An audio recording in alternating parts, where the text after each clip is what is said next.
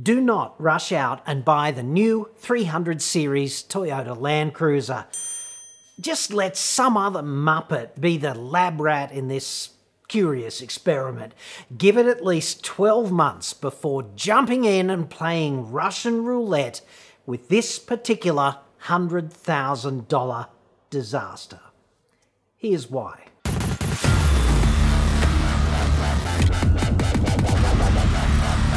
I'm John Cadogan from AutoExpert.com.au, and I get new cars cheap for buyers here in Australia, mate. Website for that, obviously. Or you can just click the card that's up there now, dude. I would love to get you a discount on a new Land Cruiser. I surely would, but part of me thinks doing this is a really bad idea. So this is part one of a two-part series which is dedicated to why you would be a nut, in my view, if you jump on the new cruiser queue right now. Like, if you're a Land Cruiser owner, so a 200 series owner, and you are gagging to just blow your bank balance all over a 300 series, and who isn't, my strong advice is don't. It's contrarian, and I know the media is gushing, that unbridled hype, bordering on outright Toyota leg humping, so undignified. And I want to give you the context on all of that now, exactly what's happening out there in the media, just so that you can better understand how bad incentives in the motoring media lead to reports that just gush and don't ask any hard questions or make any critical observations. Like, they don't acknowledge glaring deficiencies, and they serve only to vomit Toyota's spin all over the page in front of you, while at the same time prick-teasing you quite effectively into buying one. In the next video, I'm going to jam it deep into the number one reason why you should wait: the potentially ticking time bomb. Yes. There's a real risk which I think you should manage with discretion by letting others run it. And if that's not a good reason to subscribe and hit the bell now, then I truly do not know what is. So, you want this. This could be a $100,000 mistake for you, is what I'm saying, if you jump in early. And look, I don't care if you're a bolted-on Toyota nutcase. I don't care if you think this is tantamount to heresy or sedition or something. Like, how could anyone criticise the king? Knock yourself out, dude, in the comments. I'll try to care, but frankly, I'm gonna fail. Instead, let us talk about you. You might think that you're doing research online, reading all those reports in the mainstream motoring media. Have you actually stopped and critically assessed what is being said in those reports, as well as what might be missing and the forces which are clearly operating commercially under the surface, effectively constraining what is said about this and every other vehicle? And I'd suggest that you're not getting the full story, the impartial assessment, the really hard Q&A. I'll give you an example, which is common to just about every 300 series report which I've read. It's about weight saving. Improvements include weight reduction, lowering the centre of gravity, adoption of new powertrains, and new interior and exterior design. The platform is redesigned with increased rigidity, and the weight reduces by as much as 200 kilograms, thanks in part to the smaller engines. Practical motoring. They're erecting their own little teepee for the low-fat vegetables. Yes. However, I'd suggest that if you pass this once-over lightly statement from Toyota through the prism of facts, you quickly see that it's really not that much of a saving. See, the curb weight of a 200 series Sahara Horizon is a lardy 2.74 tonnes. That vehicle has elephantitis of the arse. That's a given. So even if you were to save 200 kegs, we're only talking about a weight reduction of up to just 7% via an all-new platform with new engines, aluminium roof, lightweight bumpers, and quote-unquote revolutionary laser welding techniques. Which I am not exaggerating when I say this frame constructed by our expert welders is the epitome of Toyota craftsmanship. That's TMC welding luminary Yasuhiro Yoshihara. This was reported in Car Expert, one of the most entertaining outlets close to my heart. I suspect Albors has always secretly wanted to be me. Partly because I have never secretly wanted to be him. And hey, I feel your pain, dude, but you'd have to lose the pink underpants and that might be too much of a sacrifice. I think it's in the uniform there in any case, and there's an induction. It's a process, and after that it's all sort of high-vis.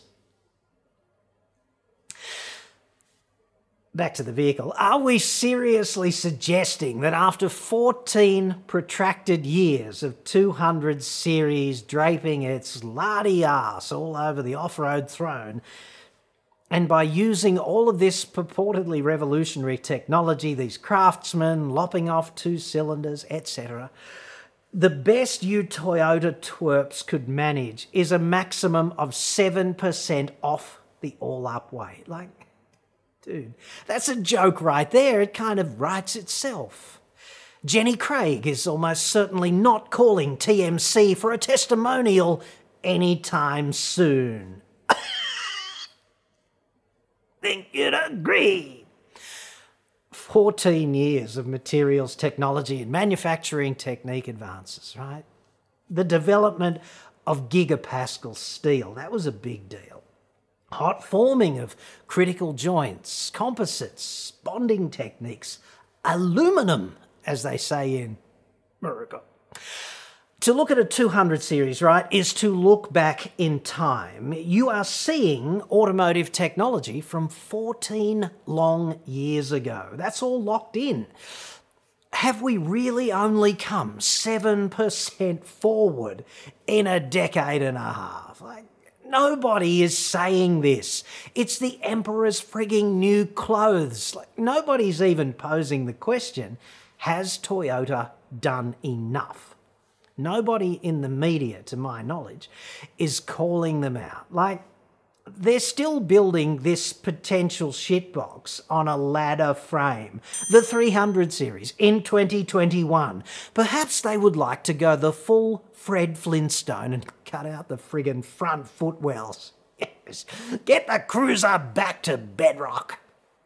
The priority here is clearly not weight saving. Look at the evidence. These Toyota claims are just spin. The media is Dysoning it up, if that's a verb. The priority, it seems to me, is doing the absolute minimum required to sell a few more Land Cruisers, not to slash weight by the maximum they could. And this regurgitation of the press releases, the complete absence of the hard question, which is prolific in the mainstream outlets like Which Car and Cars Guide and Car Advice, etc., every outlet which gags for Toyota's advertising revenue, in other words, this is a gross disservice to you, I'd suggest, because this is so-called journalism functioning as a de facto PR service for Toyota. Outsourced spin doctoring, basically. Where's the counterpoint? You're watching it now, I'd suggest, and you probably won't be watching it anywhere else. And that's a pretty sad indictment of motoring journalism generally. Toyota and other car makers routinely hold media outlets to ransom, or at least tantamount to ransom. And the implicit threat is, be nice and just regurgitate our spin, do the prick tease for us, otherwise, dude, no advertising revenue for you. They don't say it, of course, it's just a monumentally bad structural incentive in the process. And doubtless, select blue singlet dicks out there are going to say to me, how dare you criticise this vehicle before you drive it? To which I would retort, Nobody in the press has driven it yet, dude. At least nobody outside Toyota has driven it. And I'm not criticising its friggin' dynamics or the operational characteristics of the powertrain or the ride quality or the NVH or the off-road ability. And that's what driving it is going to tell you, okay? I'm criticising its fundamental engineering, which frankly I am qualified to do, unlike 99% of motoring reporters. Engineering which we already know a considerable amount about. And for the record, I'm pretty sure that behind the wheel, the 300 is going to be better than the 200 it replaces.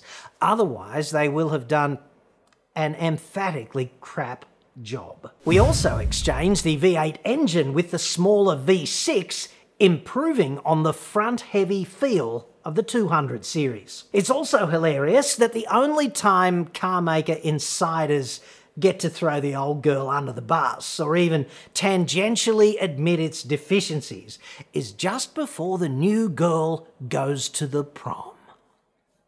And in, I don't know, roughly 2060, when the 400 series is finally in the green room and somebody taps the aging 300 on the shoulder and solemnly informs it that the fat lady is on in 5. Dude, watch it go under that bus in exactly the same way. There will be no friggin' mercy. Unfortunately, you're reading these half-assed reports about the new 300 series, right? And you're thinking about buying one, and they are hacking directly into your brain, and they are weaponizing your confirmation bias that buying a new 300 is not only a good idea, but also an absolutely essential undertaking for you. You've got to ask yourself, is the priority to help you make the right call, or is it to keep those rivers of advertising gold just flowing on in? Because it can't be both. Tomorrow, I'll tell you exactly why I think discretion is the better part of valour with all of this. This new V6 diesel with its hot V and the media's gushing all over it, all these purported advantages supplied by Toyota. This engine could easily be a hand grenade with a loose pin, a monumental one in my view. And if you'd like to know why, just subscribe now and hit the bell and I'll tell you tomorrow. Toyota's got plenty of recent form here, botching far similar engineering integrations than that. You don't have to like it, it's called a fact.